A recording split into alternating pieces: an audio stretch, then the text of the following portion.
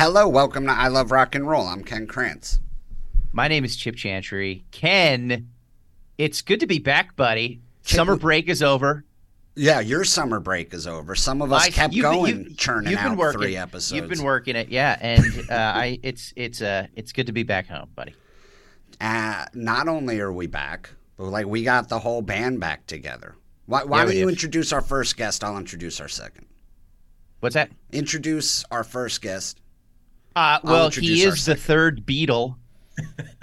I don't think we consider him a guest anymore.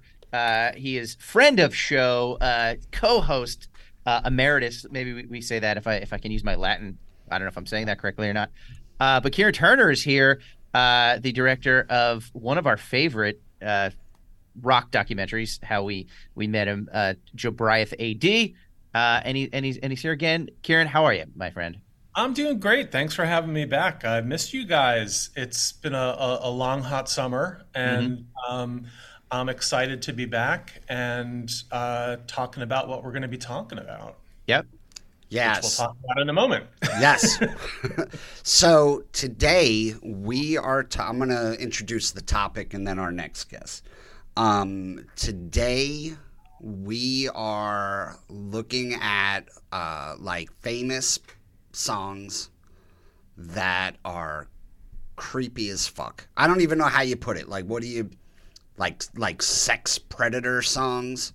Right. Yeah. There's a lot of creepy songs out there that people have been singing along to, and they don't even know, I think, what some of it. And I guess we should come out right off the bat and say that we're against it. Right, I think we're allowed. Oh to say yeah. No. We are taking the anti side, the nay side, if you will. Yeah, so, we are anti being a sex predator. Yes. Okay, good. Every down the board, straight down the line, 10 out of 10 times, I'm always gonna pass. Sure. Okay. But to that end, our second guest today is somebody I've known since I'm 15 years old. My girlfriend, Nick, is on the show. Hey. What's going on? That was the strangest introduction I've ever had. I was I was going to build it up, but then I was like, they don't know who you are. They don't even know who I am. But Ken was I've known her since I was 15. Yeah. She was 37 at the time. Exactly. Oh, no. Yeah. Okay. So we were both 15. And keeping with today's topic. Okay, yes. I know. He was I was 15. She was a toddler with her mom. It was, it was 9 weeks ago that we met. 9.5 weeks ago. If she would have been 17, it would have been just perfect for this week's show. But the reason we're having Nick on today is she is a lawyer who specializes in criminal defense and you've probably seen your share of sex predators. Absolutely. But I'm in court, not just in life. In life. Typically. No, I've seen a lot over the years. I've been doing it for 18 years. It's a strange thing to ask to talk about on a podcast, but I have to say I'm a fan of the show. I was a huge fan of the documentary Joe Bryant, so it's nice meeting you. It was definitely so it's a little surreal for me to be sitting here with the guy that I met in the library when I was 15 to be talking about predatory songs. But here I am. Here you are. There. So and thank you for coming on. Before we get started, I just want to say something. I am gonna kind of, without at all advocating predatory sexual behavior, I'm gonna kind of be defending some of these songs. I'm in. I'm ready. Yeah, I love it. Yes. Yeah. That's great. But that have absolutely no defense.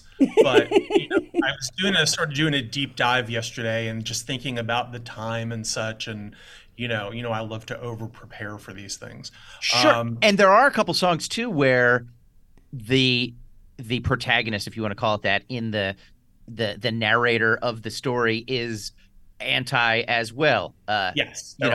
Hey, The song isn't called "Stand So Close to Me." Right. That's an interesting one. Actually, that "Don't Stand So Close to Me" is definitely worth discussing. Yeah, for sure. Because I think what Sting did was like just putting it in someone else's voice sort of makes it more of a gray area. Right. Like he's not, and it's weird because the song is about a teacher who's trying to resist one of his students. But it's weird because Sting was a teacher, so you do wonder what the inspiration was. He claims it was the book Lolita, which he even references. Right. Yeah, in the lyrics. Yeah. Well, I mean, these songs, kind of really started at the beginning of rock and roll. I mean, most girls, since rock and roll, began, were spoken about as young teen girls, 15, 16 years old. There's Happy Birthday, Sweet 16. There's You're 16, which was Johnny Burnett, but was also remade or covered, I should say, by Ringo Starr in the 70s and was a gigantic hit. For me, you listen to those songs and they just sound so innocent, and I feel like you have to not necessarily look at who the singer was, but who the audience was. These songs were marketed towards all teenagers. Right. And so the way that I've always kind of heard these songs was I've always kind of looked at the singer as not being themselves, but as sort of putting themselves in the place of another 16-year-old or another 17-year-old. Of course, that's not always the case, as we would see. But, I when I was looking at all of these, scandalous articles, from BuzzFeed and what have you, and it's like, oh, these songs are problematic. I'm like, get the fuck out of here. I mean, it was 1959. This is not problematic. There were plenty of other problematic things going on in 1959, but I don't know. But that is true because of the audience. Like, first of all, again, case by case, you have to go. Was the singer 17 years old or whatever? And then also, is he playing third party? And because if it's teenage boys listening to this, then it's teenage girls.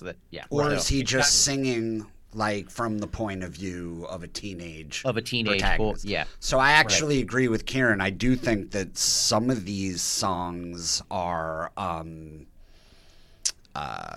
you're looking back at with today's lens. So like, even like Chuck Berry's name kept coming up. And by the way, like I get Chuck Berry wasn't exactly like, an example of a great person. I get he did he did some shady shit with underage girls, but anytime I heard those songs, it was never like, oh, this is like an old guy, like Sweet 16 always just felt like a song about teenagers. Yeah.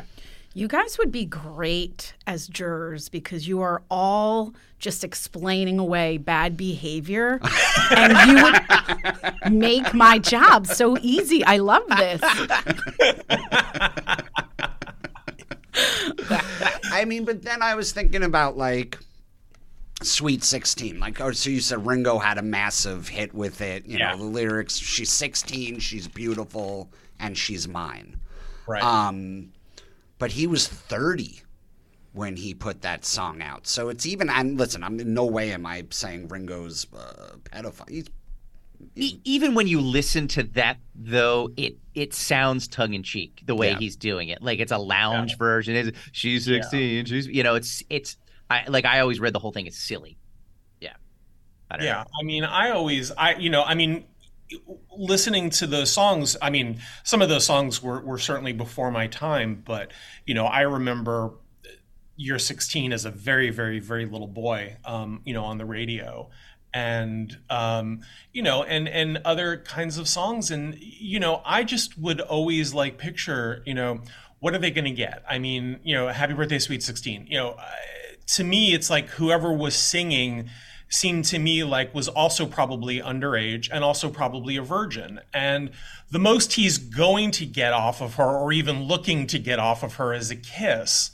You know, maybe a hand job if she hates her parents enough, but, something, but it seemed more innocent to me. I feel like it didn't really get, but you're right about Chuck Berry. I mean, that if you really analyze it, but even back then, I don't know that anybody was thinking, because nobody really kind of knew about Chuck Berry. I mean, it wasn't public knowledge. Sure, you can look at that kind of stuff in today's lens. But I think you really do need to look at it, on a case-by-case basis. We'll get to the worst stuff soon. Yeah. There are some songs though where they are very clearly being sung from the point of view of an older dude trying to get a teenage girl. Well, I think you also have to consider there's been a huge shift in culture where people are acknowledging it's not okay to be a pedophile anymore. I mean, I'm sorry, the heyday of the white male who liked, the young girl, Mick Jagger, those days are not okay anymore. So now we're looking back at these songs and saying, are they okay? But it's, you guys have to get adjusted to it.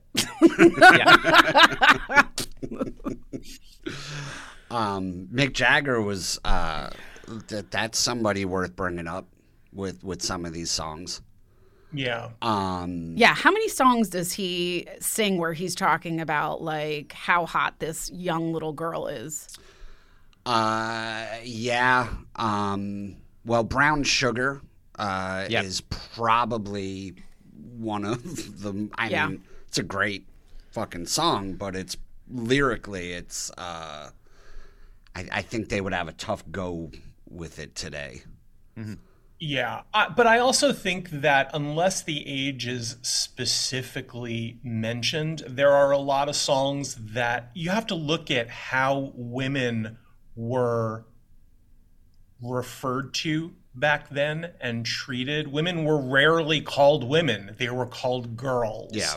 They were always sort of put in that younger, more subservient kind of role, especially in rock songs. They were objectified, but they were never really looked at as, full-blooded adult people, even if they weren't specifically singing about somebody who was underage, they were marginalizing them. Yeah. Still referred to as little girl, even if you're talking to a contemporary. Yeah. Exactly. The Stones. And for me, that's more problematic than the age thing because it's more pervasive. Yeah. Yeah. Well, I guess you can. I don't know what side of that I'm on yet. But there's some where it's just very blatant, like the Stones, and it's a great song off of Beggar's Banquet, but the Stones have a song called Stray Cat Blues. And the entire song is about having sex with a pair of 15-year-old girls. I mean, he sings the lyric, "I can see you're 15 years old, but I don't want your ID." Yeah. And then later in the song, a friend joins in. Yeah. I mean, and that wasn't a single, so it wasn't something that was sort of like put out, to the public. Whereas something like, I found a song that I, knew of called "Vehicle" by the Ides of March. Are you guys familiar with that song? No. Yeah, I think I do. I don't know. It was a big song in the early 70s. They sound like kind of like Chicago, right? Do they kind of have like a horn section? They do have a horn section, and they were a one-hit wonder band. And the lyric goes, "Hey, well, I'm the friendly stranger in the black sedan. Won't you hop inside my car? I got pictures, got candy. I'm a lovable man. I'd like to take you to the nearest star." Okay, so I've known that song since I was a little kid, and I never heard those lyrics. Yeah. That's wild. And what kind of like is so bizarre is you've definitely heard this song, Ken. Like I'm sure I did. Yeah. And it also sort of came back 30 years later because in one of the earlier seasons of American Idol, Bo Bice, who was the runner-up, I believe, of the 4th season, that was like his big song. I mean, that was the song that he kind of got famous for singing, and they released it as a single. And it was a hit for him. So that kind of surprises me that, that they would bring that back. That people would cover it, right? Yeah, like I wanted to, like I think about that, like a 30-year-old Ringo, and somebody be like, you know what song you should do? Yeah. Sweet 16. And he'd be like, oh, the one about okay, like it's a weird it's a weird subject to be like, yeah, let me, like, if you didn't write it, it's weird to be like, oh, I identify enough with that to cover it. I don't know. I guess it's raising something kind of analogous in my head. Like, I've seen a lot of cases where aspiring rappers are talking about drug deals, committing crimes. I mean, it's all part of a fantasy, right? Yeah. So you hear a lot of hip hop and rap songs that are, it's not savory, but we don't judge them for that. You're not looking down on them for, talking about their culture. Well, not on this episode, but maybe. No, but I do think culturally people don't. And I mean, listen, I think there is a fantasy. I mean, there's a giant porn following for like stepbrothers and stepsisters. I think there is somewhat of a fantasy for grown men to be with, something that's taboo. I mean, listen, I'm just a defense attorney. I don't judge you if that's your thing. But. No, but Nick is right. I mean, look at the imagery. Let's forget about the lyrics for a second, but look at the imagery in videos, even from the 1990s into the 2000s.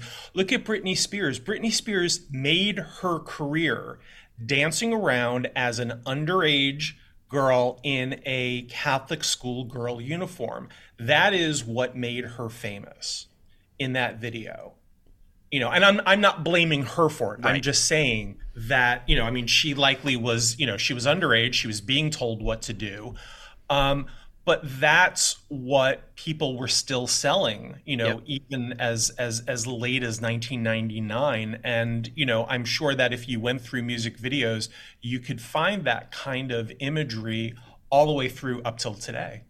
Mm-hmm. Even if you're not saying it, you're saying it. Right. So that was like a business decision, probably arrived at by older dudes. Yeah. That were like, this is how we're going to market this underage girl. Yeah. That's what they did until, they got Me Too'd and they were like, oh, I guess this was a bad plan. Yeah. Yeah, for sure. For sure. Yes. Oh, I found a song. Wait, Ming, can you pull a song up for us, please? Do you guys know Art Lover by the Kinks? No. I think this was, I don't know if it's on that playlist. It's called Art Lover, and it's by the Kinks. Kinks, one of my all-time favorite bands. Mine too. Love them. So this is a very, like, soft rock calypso beat. Sunday afternoon, there's something special. It's just like another world. Or now this starts to go off the rails instantly. Jogging in the park is my excuse to look at all the little girls. I'm not a flasher in a raincoat. I'm not a flasher in a raincoat. I'm not a dirty old man. I'm not gonna snatch you from your mother. I'm an art lover. Come to daddy. Yeah, you can listen. I'm just gonna read you the next verse. Pretty little legs, I want to draw them like a Degas ballerina. Pure white skin like porcelain. She's a work of art, and I should know I'm an art lover. So this dude, so Ray Davies' character in this song goes to the park, pretends to jog, and really is just watching little girls. Now, I do commend him. He comes out and he says, look, I'm not going to flash you. He says, I'm not going to kidnap you. Yeah. I'm just gonna sit here and leer.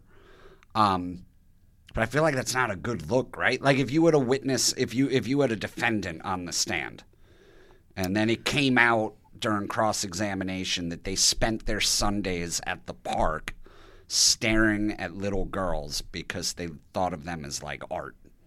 Yeah. Like you wouldn't be thrilled for that to get out there, would you? I mean, listen, it's creepy as fuck, but I like the fact that he put it out there that he's just an art lover.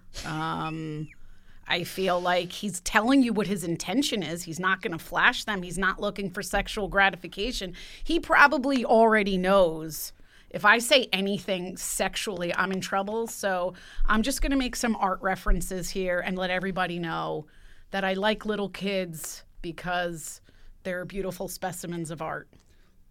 Yeah. He's like a British Norman Rockwell. That's the way I look at it. Tom's Kincaid, painter of light. There is a song around that same time by Van Morrison called Cypress Avenue that ends with the lyric, nobody stops me from loving you, baby. So young and bold, 14 years old. Ooh. Baby, baby, baby. But I want to sort of look at like chicken and egg kind of stuff here for that time and right after that. You've got all of these late 60s rock and rollers who are starting to sing about young girls and wanting to have sex with them. And then you've got the just the whole decadence of the early to mid 70s,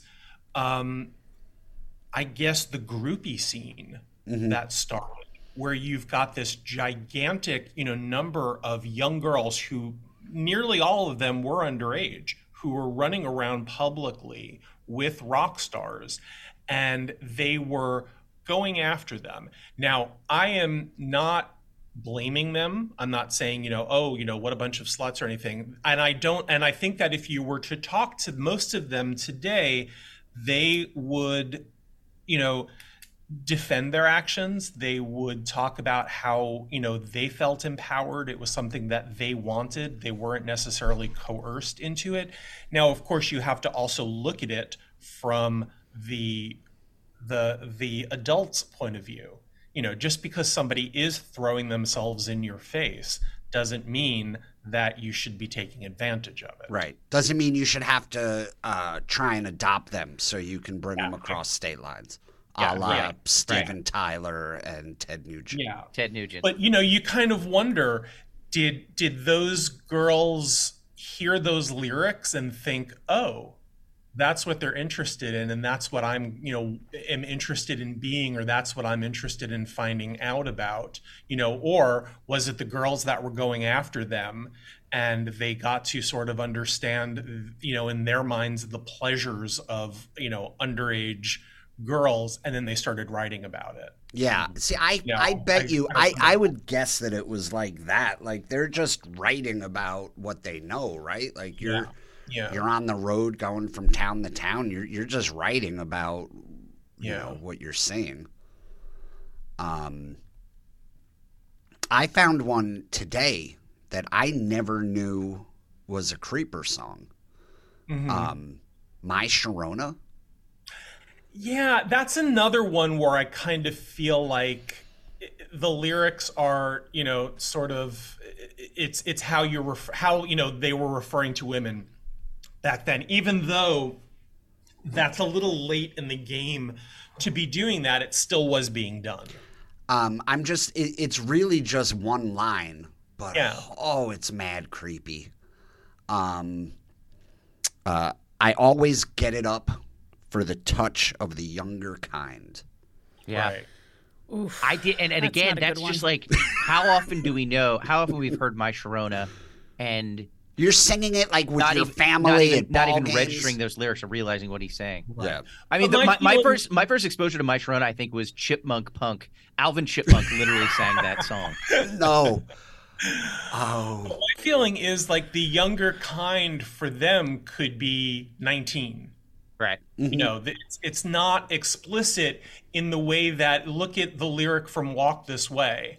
I met a cheerleader, was a real young bleeder. Oh, the times I could reminisce. I mean, that's just disgusting. Yeah. In every way that imaginable, you know. You know, that's just gross to me. And is quite clear, you know, what they're talking about. Or I feel like the My Sharona lyric is, you know, you could definitely go, what do you mean by that? And they could say, no, you know, I like younger women, but legal younger women. Right. Which is tough to, you know, it's tough because you only have so much lyric space to work with. Yeah, you can't be you can't be going, you know, I always get it up for the touch of a younger kind, meaning 19 my, you know. it doesn't sing. It's just, you know, it's just, you know, they might have only gone to like number 10 had they put that in there instead of being, you know, a number 1 song. You must have been born by this date in 1959, like a cigarette ad. Like they can't just. Yeah. And then, you know, the 80s came around and, you know, 17 was just like, that was like the thing. I mean, everybody from Rick James to Winger, you know, were singing about 17-year-olds or 16-year-olds. Christine 16 by Kiss. Yeah. Which I went on YouTube and I found them performing Christine 16 on Letterman, like in 2010. Wow. You know, which still feels pretty recent. Yeah. Yeah. And then, you know, you've even got, you know, women singing about younger men in the early 80s. You've got, of course, the very famous, which I think people definitely misinterpret, Edge of 17 by Stevie Nicks. Now, I read those lyrics. I don't know what the fuck she's talking about. There's like fucking doves and shawls and carpet bag purses, and I'm going to spin around a few times. And, you know, maybe there's a younger guy there, or maybe he'll come today, maybe he'll come tomorrow. But she didn't know what the fuck she was talking about. No. By the way, and I don't want to speak into that time period, I think we just need to bring it up, put it out there. The namesake of this podcast right now. Yes, Joan Jett. I saw him dancing there by the record machine. I knew he must have been about 17. Yeah, but if you look at that song was a cover. Yeah, that song was originally done in the mid 70s by a band called the Arrows. Yep. You know, which were men. So, and I love the way that she kind of turned that around. You know, she did that a lot. She would take songs that were sung by men and that were somewhat sexually salacious and turn them on their ear. You know, she did the same thing with Do You Want to Touch Me? Yeah. It was originally by Gary Glitter and did a damn good job of both of them. I heard he sang that first at a kindergarten class. Gary Glitter, another fine, upstanding. Yes. Wait, let me read a lyric. By the way, Gary Glitter can be the only one who has a problematic lyric that just goes, "Hey," and it's still creepy, and still played. By the way, like getting sent to jail twice for being a pedophile isn't enough to stop stadiums across the country from playing Gary Glitter at every single sporting event. Yeah. Well, does he? I don't think he gets the money for it.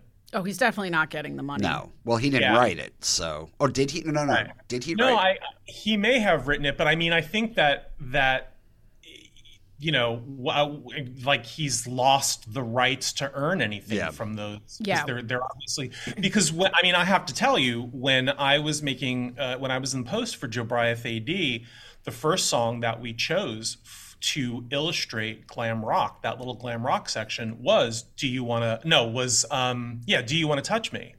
And I made sure that he was not going to get paid for it, you know, like it wasn't going to go to him. But he still had say over whether or not he would allow us to use it. And he said no.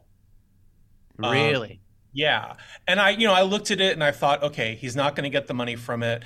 this just, to me, just really says glam rock. I'm not advocating anything. And, and the decision was kind of taken out of my hands anyway. And we wound up getting a David Bowie song, which better. Was, 100 times better. Yeah. Feels like Gary Glitter missed the boat by not calling one of his albums All That Glitters Is Not Old.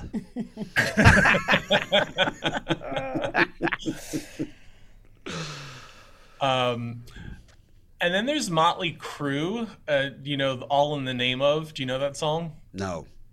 She's only 15. She's the reason that I can't sleep. You say it's illegal. I say legal's never been my scene. Now, there certainly is no gray area there. Okay. Yeah. So this is a good one to bring you in on, Nick. You have a defendant up there that's just like, look, all of this legal stuff, it's not my bag, baby. Like, does that work? Is that a defense? No. No, the big listen, statutory rape is probably the one this comes up the most because they're like, I didn't know, right? Yeah. And so many young females, there is a gray area, like how old are they? But yeah, you can't just turn around and say I'm not down with the law and walk away. It's that's frowned upon. Yeah. Yeah. Well, that's interesting. There's a song from the late 60s, and that's kind of about this. It's called Young Girl. It was a big song by Gary Puckett and the Union Gap. Yeah. And here it goes, with all the charms of a woman, you've kept the secret of your youth. You led me to believe you're old enough to give me love, and now it hurts to know the truth. Yeah. Those lyrics were actually from his deposition, which I think At least he's expressing some kind of remorse, though, right? Like he's like, "Oh, State of New York v. Puckett." Yeah. By the way, another great like my dad had the Gary Puckett Union Gap 8 tracks. Loved Gary Puckett. Like that was played in my house and in our car many, many times. And just to think about what it actually is about is crazy. Wait, I want to read this. I want to read this verse from Christine 16 by Kiss. I don't usually say things like this to girls your age, and then in parentheses, Christine 16. Like they're letting you know, in case you forgot, we're talking about a 16-year-old. Right. Yeah. But when I saw you coming out of the school that day, I knew I've got to have you, Christine 16. Yeah. So now, but I'm also like just picturing Gene Simmons in full makeup, like in a, like in a sedan, like just waiting by the bus stop. Yeah. And then they're stuck with Gene Simmons, who, I mean, even out of makeup is worse than in makeup. Yeah.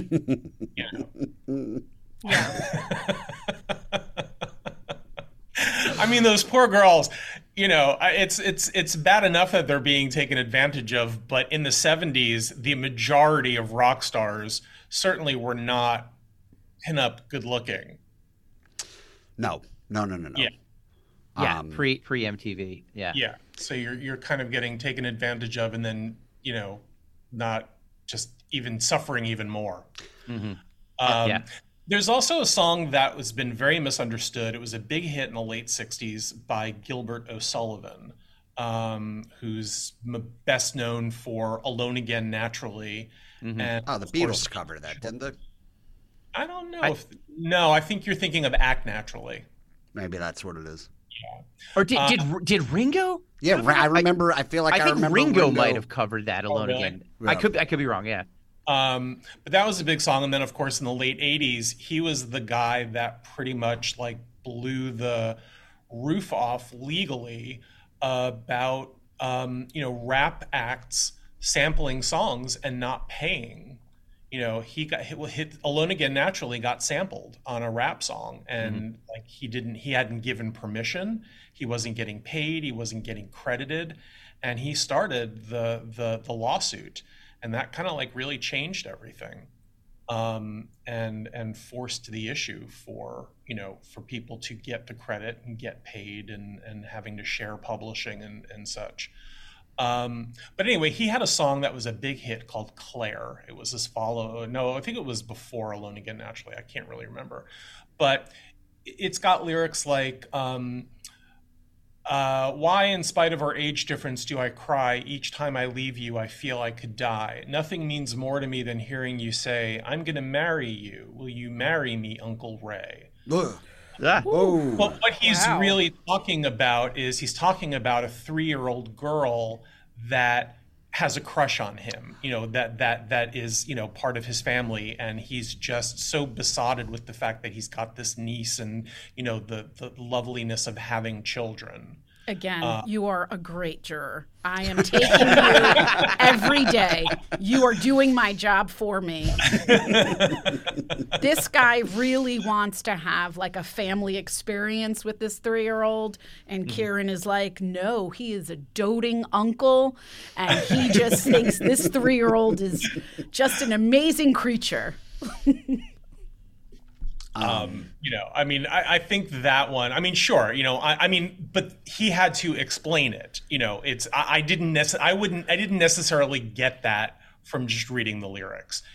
I certainly did more research. Had I just had the lyrics presented to me, I might've gone, Yeah. Kenny found a song that was something like "Keep It in the Family." That just straight up sounded like incest. Oh yeah, do you know? I think I know about that one. It's like some Italian disco group, like Diodato or something. Yes, it was Diodato. Yeah. Yeah, and they have a song called "Keep It in the Family," and it's about. It's like what you were right. It's like brother sister porn. I can actually tell you, because I've had a few cases, that there is something called family love. Yeah. And that's where the people think it's okay to have incestuous relationships. Incest is actually a crime. I've never seen it prosecuted, but it is a crime. And I just can't imagine how well you do in jail when they're like, why are you in here? And you're like, because I was fucking my sister. You were probably in PC, that's for sure. Yeah, but doesn't it depend? Depend on what? That the sister wanted it? How hot the sister is? Oh. No. Well, and is that all ages or just like underage or incest, the actual crime itself, when you look up the definition in New Jersey, it is through familial affinity through the first. So like your first cousin would be included. Second cousins, third cousins, probably not, but that's how far it goes out. Interesting. It's defined differently in West Virginia. It's they're like, it's just under the word incest. They're like, it's cool, and there's a gif of David Caruso taking his sunglasses off in NYPD Blue. Well, that changes everything about all those V.C. Andrews books I read as a kid. Damn it. But by the way, just the fact that you said that this song "Keep in the Family" was from an Italian disco group. I mean, those 3 words right there, Italian disco group. That's the biggest red, white, and green flag I've ever seen. By the way, I found some lyrics here. I think these are fairly. This is creepy. Send them your heart so they know that someone cares, and their lives will be stronger and free, as God has shown us by turning stones to bread. Oh, wait, no, this is just We Are the World. Never mind. This is fine. We Are the World is fine. I was going to say, is that We Are the World? Who sang that one? Who sang that particular one? That's a little MJ special. Okay. Also, MJ, I don't know if he wrote it, but a singer of PYT, one of my favorite songs when I was 6 years old. Yeah. Oh, okay. Yeah, Pretty Young Thing. Mm-hmm. I always gave Michael the pass on that, though. It was like... He was telling everybody what he was doing. Yeah. He was telling everyone, like, I love these pretty young things. I mean, they weren't females, but he wasn't hiding it. Yeah. And Janet and LaToya were the Pretty Young Thing chorus. Were they? When he'd say "Pretty Young Things, repeat after me," and then you'd hear a couple of women, caterwauling off key. Yes. That was Janet LaToya. That's a tough ask. Like, I don't even like asking my siblings to like help me move something. I never want but to be like, can you guys sing back up on my pedophile song? Like, at least they don't have to go through the 6 hours of makeup from when they were in the Thriller video. You know, like, at least there's that. Well, listen, this is leading us. I wanted to save a little time to talk about this last one. Yeah. The grand finale, if you will. This next song has a pretty controversial history. Into the Night by what's his name? Benny Mardones. Right. Yeah, don't play it yet. So this song it's all right. Well, listen, maybe we should let's play the video. He has tried defending this song over the years. Well, let's give a little history of the song. Yeah. Okay. So the song first premiered in the spring of 1980, and it was a top 20 hit. And then Mardones never had another hit ever again. He was a one-hit wonder. And then 9 years later, a DJ, I want to say in Florida, read into that what you will, started playing the song again. And it caught on, and it became a top 20 hit all over again in 1989. So he kind of bookended the 80s having a hit with the same song. So he's technically a two-hit wonder. One and a half. But it was the same hit. It was the same hit. But he initially had difficulty getting this played. And this is what I thought was so funny. So as we'll learn in a minute, the song is about he's in love with a 16-year-old girl and just wants to disappear with her. And white radio stations weren't playing it because they thought it was too creepy. Even in 1980, they were that shocks me. This is a bit much. Some of the things that were getting played. Yeah, they said this is a bit much. Black radio stations began playing it because they thought he was black. They weren't even paying attention to the content. So when they found out that he was white, they yanked the song. So he wasn't getting played on white or black stations. The record company had to do some damage control, and they wrote a letter that the song is actually just about showing support to somebody who's feeling alienated and isolated and letting them know they're not alone. And he made up, or I don't know if he made it up, but the story that he went with was there was a 16-year-old girl who lived in his building, and her dad left. She was being raised by a single mom with no money, and he would give her like $50 a week to walk the dog. And one day she came into the house and his band member was there. But even the way he describes it, like I've listened to Benny be interviewed, and he was like, oh yeah, and then she walks in with her like tiny skirt and her tight shirt, and she's looking all adorable. It's like even when he's trying to pass the buck, he's kind of fawning over a 16-year-old.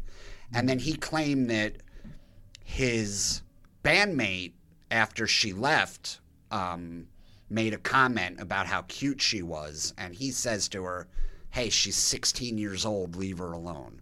And then the two of them sat down and wrote this song together. Sure, Jake.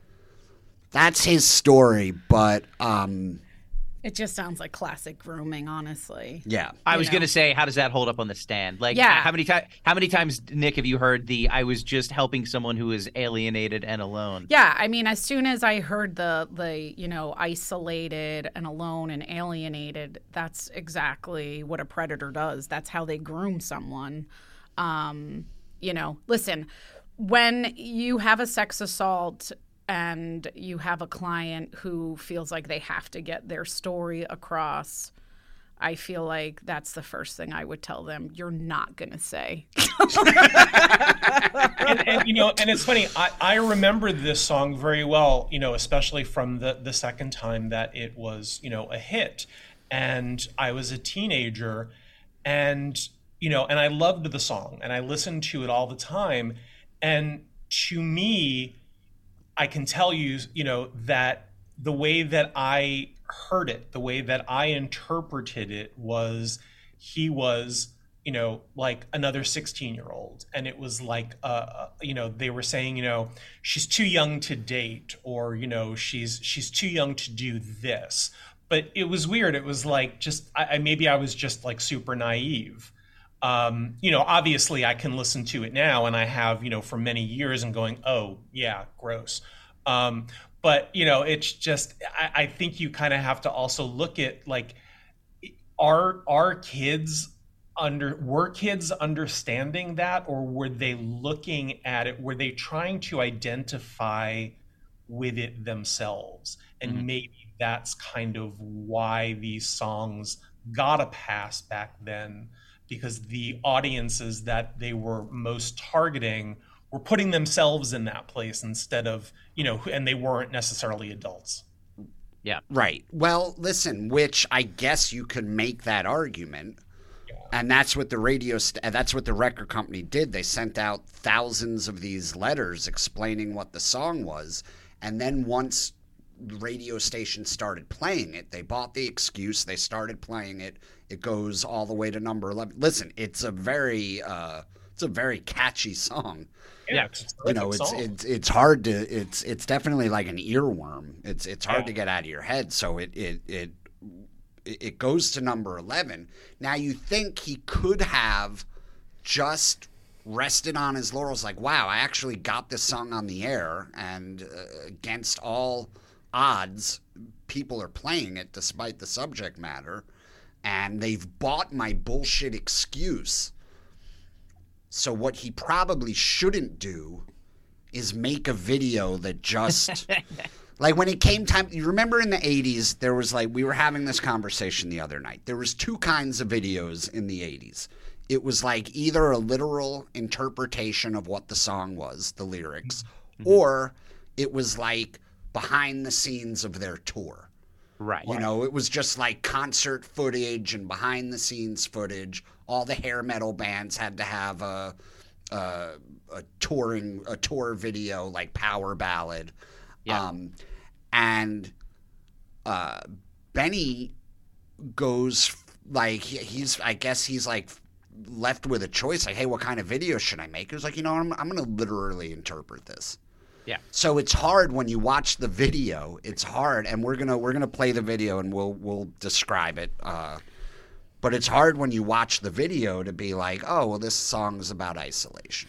Yeah, I feel like if this was a case that was prosecutor and I had to defend him, everything you said about the song, I could argue, right, that it's not a literal interpretation. The person who wrote it is supposed to be a younger person.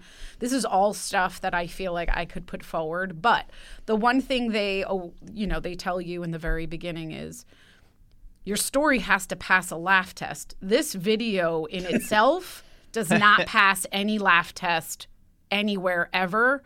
And if I had this in conjunction with his song, I would tell him, "You're an idiot."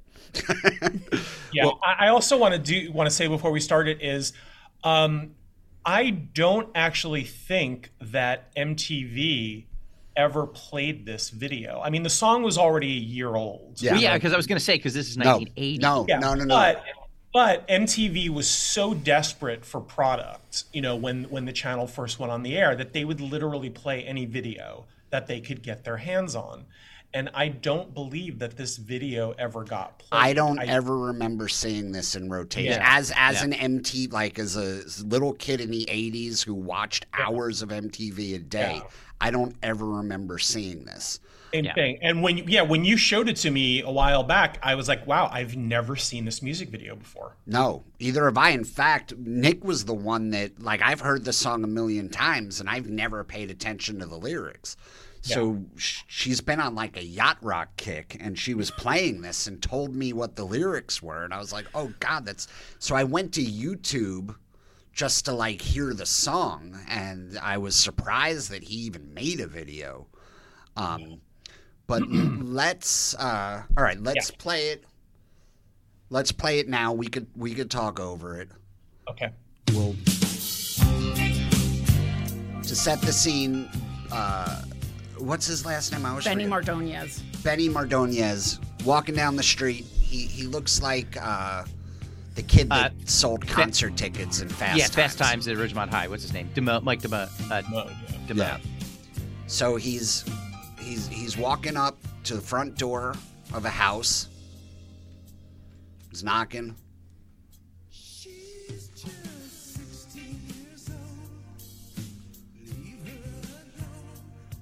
And now her Amish father is saying not to. The first lyrics. She's just 16 years old. Leave her alone. They said. And Benny rolls his eyes and makes faces. Yeah, the rolling the eyes and the gestures he's making is definitely like, I'm not down with what her parents want. Yeah. So he does. So he gets shooed off the porch by the dad. Like, you can't spend time with my 16-year-old. Yeah, and when you're looking at Benny, who I believe was in his early 30s at this point, he certainly does not present himself at all as another 16-year-old or anywhere near close. So anything that you might be able to sort of imagine by listening to the song is completely shot to hell once you see his wrinkled visage. Yes. He's also wearing a sleeveless striped shirt, like a secretary at happy hour. Lots of eye makeup. Yeah. My favorite line is she's just 16 years old. Leave her alone. They said, separated by fools who don't know what love is yet. Yeah. And he's talking about her parents. Yeah. So there's a whole variety of crimes he's just committed. Like, he started off small with just like a harassment, but then he went straight to stalking at the window. Mm-hmm. And now being on the phone. Like, there's probably going to be a restraining order soon against him. Right. And of course, she's just sitting on the phone listening to him sing. Yeah, she has said nothing. No expression whatsoever. She is completely on Thorazine through this entire And it makes you kind of wonder, did they actually drug the actress to get her to do this? Because she's barely conscious. It's like when somebody has to work with a bear. Yeah. So, by the way, he's singing, if I could fly, I'd lift you up, take you into the sky, and show you a love that you've never seen. Yeah, because she's a virgin. She's 16. Yeah. She's never seen any love. Yeah, she's a child. Yeah. Do you think he's reenacting the final scene of Willy Wonka and the Chocolate Factory? He is, yeah. Flying over a German town in a phone booth. I wonder if he thinks if he's flying, then it's not considered crossing state lines. Well, maybe that's what we're gonna get to that, Chip, because now he goes out and buys a carpet, like a rug. Yes. Sneaks into the girl's back window. Burglary. Yes. Burglary. That's breaking and entering. He gets on the carpet. Now, you're probably thinking it's just a regular carpet. It's not. It's a magic carpet. And him and this 16-year-old girl are now flying. She's still hypnotized. No expression whatsoever. I feel like she has, like, astral projected because she just does not want to be there. Well, you're probably... Look, now they're flying... They're flying over... No. They're flying past the Statue of Liberty, which offended me. I was like, why are you going to bring Lady Liberty into this? Yeah. The statutory of liberty. Yeah. You're tired, you're poor, you're underage. They are now making out. He's now on a magic carpet making out with a 16-year-old. Yeah. Well, he's kissing her. She's, again, just sort of there. Yeah, she's kind of taking. Yeah. But you notice that he also has this very, like, lanky, thin frame. I always feel like you can spot a pedophile. You can't really pick out, like, a murderer or drug dealer, but you can always pick out a pedophile. And he fits that bill. I wonder how prosecutable this could be, like, at least from a police perspective. Be like, hey, look at that guy who is engaged in inappropriate activity with a 16-year-old girl. Wait, which one? The one on the flying carpet. Yeah. Like, I feel like it's bearing the lead. Like, you might just be like, oh, well, I feel like the flying the carpet would be the biggest. Yeah. Oh, yeah. Right. Okay. So that's a great point. Like, on one hand, what you've done is disgusting and morally reprehensible. Yeah. But on the other hand, like, where'd you get a flying carpet? Flying carpet. It looked like he went to a hardware store and came back with it. Right. Yeah. I have to be honest. I think this is something that could probably be prosecuted today. Like if he just sang this song and did that video, I could see a prosecutor out there wanting to prosecute it. I mean, there's a whole slew of crimes in there. But, you know, luring and kidnapping. I mean, think back to those cases, the songs we were talking about earlier, where it's just like, get in my car. Like, he was clearly over the turnpikes. He was in New Jersey and New York with her. So cross state lines. That's a kidnapping. Now you've got to deal with, the federal authorities. It probably went from Pennsylvania because the father was Amish. That's true. Yeah. They're coming from Central PA right there. Yeah. Something else that I was just thinking about is, from very shortly after this song was a hit, within a few years, you had the PRMC or the PMRC, which was the group of mothers that were led by Tipper Gore, who were trying to shut down, music, certain songs, because they felt that they were, I don't know, immoral, or they, the language and their whole thing wound up causing that explicit lyric, sticker that wound up being parental advisory. Parental advisory. Yeah. And I think back on what they called the Filthy 15, which were the 15 songs that they were citing in this legal case, and none of them were songs like this. It was stuff like Sugar Walls. Yeah. But nothing that talked about anything that was actually could be construed as a real crime. Yeah, that's interesting. They were like more angry about heavy metal and Twisted Sister and thinking and that like they keeping were... their kids in line. Yep. Rather than actual crime. It's like, that was, to parents, rock and roll was, that was the affront to them, right? That was offensive. I don't think, here's the thing, I've sang that song, that Benny Mardones song, I've sang that for years. I don't think I ever paid attention to it until recently. Mm-hmm. But I mean, Baby, It's Cold Outside, that's another song I've sang for years until people started saying it was offensive. It's just something that rolled off of your tongue. Yeah.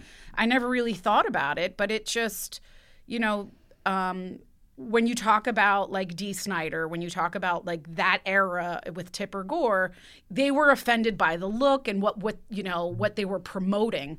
But that just goes to show like how much we're paying attention to what our kids are listening to. Yeah. Yeah. Like that would have been my Filthy 15 would have been Into the Night. And I just would have written that 15 times. 15 times. That and any Michael Jackson song.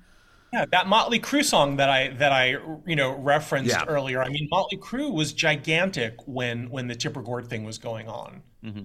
And and I just it's really interesting to think about what they were considering as problematic back then, as opposed to what really was. Yeah, that's interesting because a lot of this was just hiding in plain sight. Yeah, I mean, think back to all of the singers who got permission from the parents, right? I mean, like we said before, Steven Tyler had but then I think about, okay, so Steven Tyler, when he was in his 20s, was dating a 13-year-old girl and got her permission. This is, I think, how wildly out of touch some of these older rock stars are, because it's just how they came up in the 70s, so it wasn't fucked up to them. Steven Tyler wrote about having a love affair with a 13-year-old girl, like, pretty recently in his memoirs. Like, within the last few years, the girl actually just sued him for, like, like bringing her back into the pub. I don't know if it was, I don't know if it's like a criminal or civil thing, but he's just openly talking about this. Like, again, like within the last few years, her parents, just handed her over, and she claims that he made her get an abortion. He knocked her up. He made her get an abortion. He got her hooked on drugs. But, to him, it was like, hey, she was a willing participant, and it was consensual. Her parents signed off.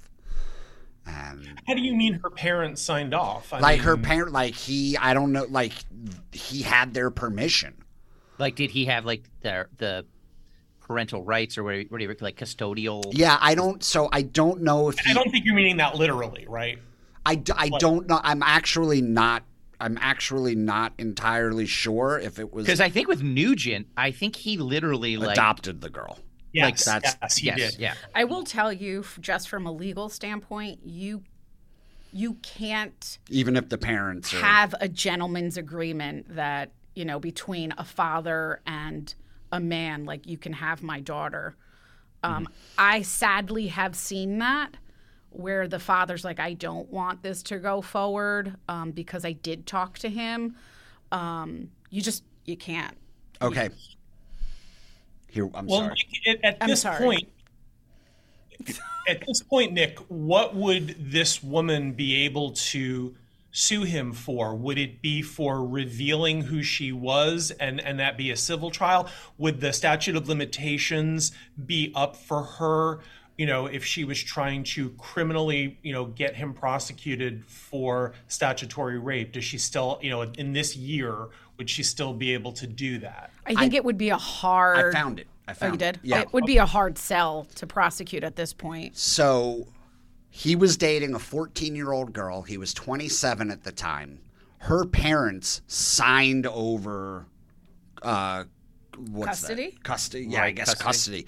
He legally had an arrangement with the parents so he can take her across state lines. He wanted her to live with him in Boston. So, all right. So this is now from December 29th, 2022. Steven Tyler officially named in sexual assault of a minor lawsuit from decades-old claim. So the suit accuses the Aerosmith singer of sexual assault, sexual battery, intentional infliction of emotional distress. The lawsuit was filed following California legislation that temporarily waived statute of limitations for childhood sexual abuse allegations. Yeah, wasn't the Marilyn Manson, I can't remember her name. Evan Rachel Wood? Yeah, wasn't she responsible for getting that lifted, the statute of limitations? Oh, yeah, maybe. I feel like that documentary that they talked about where she was trying to talk about going after Marilyn Manson, that was the one thing she was able to accomplish, was just have them lift the statute of limitations. So he dated her from 14 to 17. She ends up hooked on drugs, pregnant, abortion, and where's the civil suit against your parents? Yeah. Right. Well, that's a good question. It said he was named among several other people. So I wonder. She alleges that Tyler convinced her mom to grant her guardianship over her when she was 16, which consequently allowed him to live with her and engage in a sexual relationship. But which is allowed him, not legally allowed him. Like it. Yeah. There's 50 defendants named. Wow. Yeah, that's really interesting. Yeah, I mean, you can do, when you're that age, you can think you know what you want, but it's your parents' responsibility to be able to, to have to say, look, I'm responsible for you until you're 18, and you may want this, you may think you're mature enough to handle it, but when you're 18, you can make your own decisions. Yeah. And obviously that absolutely extends to whomever is put in the position of corrupting those minors. They should. Of course, there are bad people everywhere, but and I'm not excusing that. I'm just saying that it's just anybody who has a minor come to them and say, blah, blah, blah, I know what I want, I'm this, that, and the other. It's, well, there are laws in place for a reason. Yeah. But for me, I always feel like, I don't know, I love the songs, and I try not to take them literally, but I do understand that they are influential. It's just weird. I mean, like, we all talk about how we listen to these songs and it didn't really dawn on us. It didn't, we didn't really think about it. So I don't know, maybe that was the way we were raised, and we were raised not to really necessarily like think like that, or, we were naive, or we were intelligent enough to sort of like be able to separate that. I don't know. It's weird. I still listen to a lot of those songs. I don't make excuses for them, but, to me, a great song is a great song. Yes. Doesn't mean that I'm going to go off and try and find a 15-year-old and, and corrupt them. But, I know that's not necessarily everybody's thing. Yeah. Am I talking myself into a hole? I'm just trying to sort of defend that I love the music. I'm not. Yeah, no. I'm with you. Listen, some of these songs absolutely still slap. So yeah. I mean, listen, R. Kelly still has some really good songs, despite the fact that he's in jail. A lot of those songs are catchy. I remember when they found him guilty. It was my youngest daughter's birthday party, and we went to a roller skating rink, and it was nothing but R. Kelly and Michael Jackson. Yeah, and I was like, this is so fitting at a kid's birthday party. Wait, can I tell you guys the funniest tweet? So Lizzo's gotten in all this trouble? Oh, right. So I saw a tweet that refers to her as R. Belly. Sorry. And on that note, oh boy, Kieran, thank you so much. You're welcome. It was it's so great seeing you again. Thank you. You guys too. It's been too long. It's great to meet you, Nick. thanks. This was fun. Well, this was fun. Yeah, I would ask if you have anything to promote, but you have nothing to promote. No. Kieran, what about you? Do you have anything going on people should know about? I have a few things that are going on under the radar, that are moving along, but nothing to speak of publicly. All right. I'll tell you about it when we get off. Chip? I got a couple things coming up if you're in the Philadelphia area, in the suburbs, in Westchester, in Souderton coming up. You can check that out on my socials, just at Chip Chantry. I'm on Blue Sky now on social media, trying to make a go over there. We'll see how that goes if that happens. But yeah, and just a reminder from a legal standpoint, I know I'm not the lawyer, but just, make sure you verify somebody's age, and also make sure you get your magic carpets registered with the state of New York. I was going to ask, can I take a magic carpet to the Philadelphia? Yeah. I don't think that was road legal.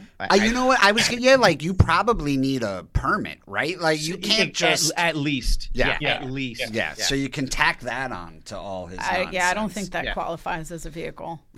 Yeah.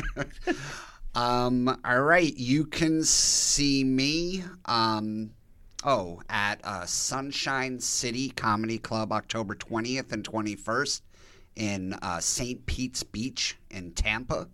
Very excited. And I'm recording a new stand-up album Wednesday, December 27th at Stress Factory in New Brunswick, New Jersey. You can go to stressfactory.com for tickets.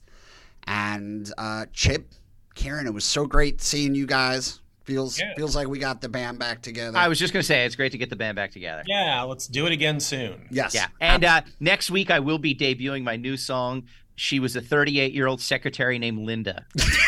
I just want to make it very clear. Very clear. We'll see you next week. Great seeing everybody.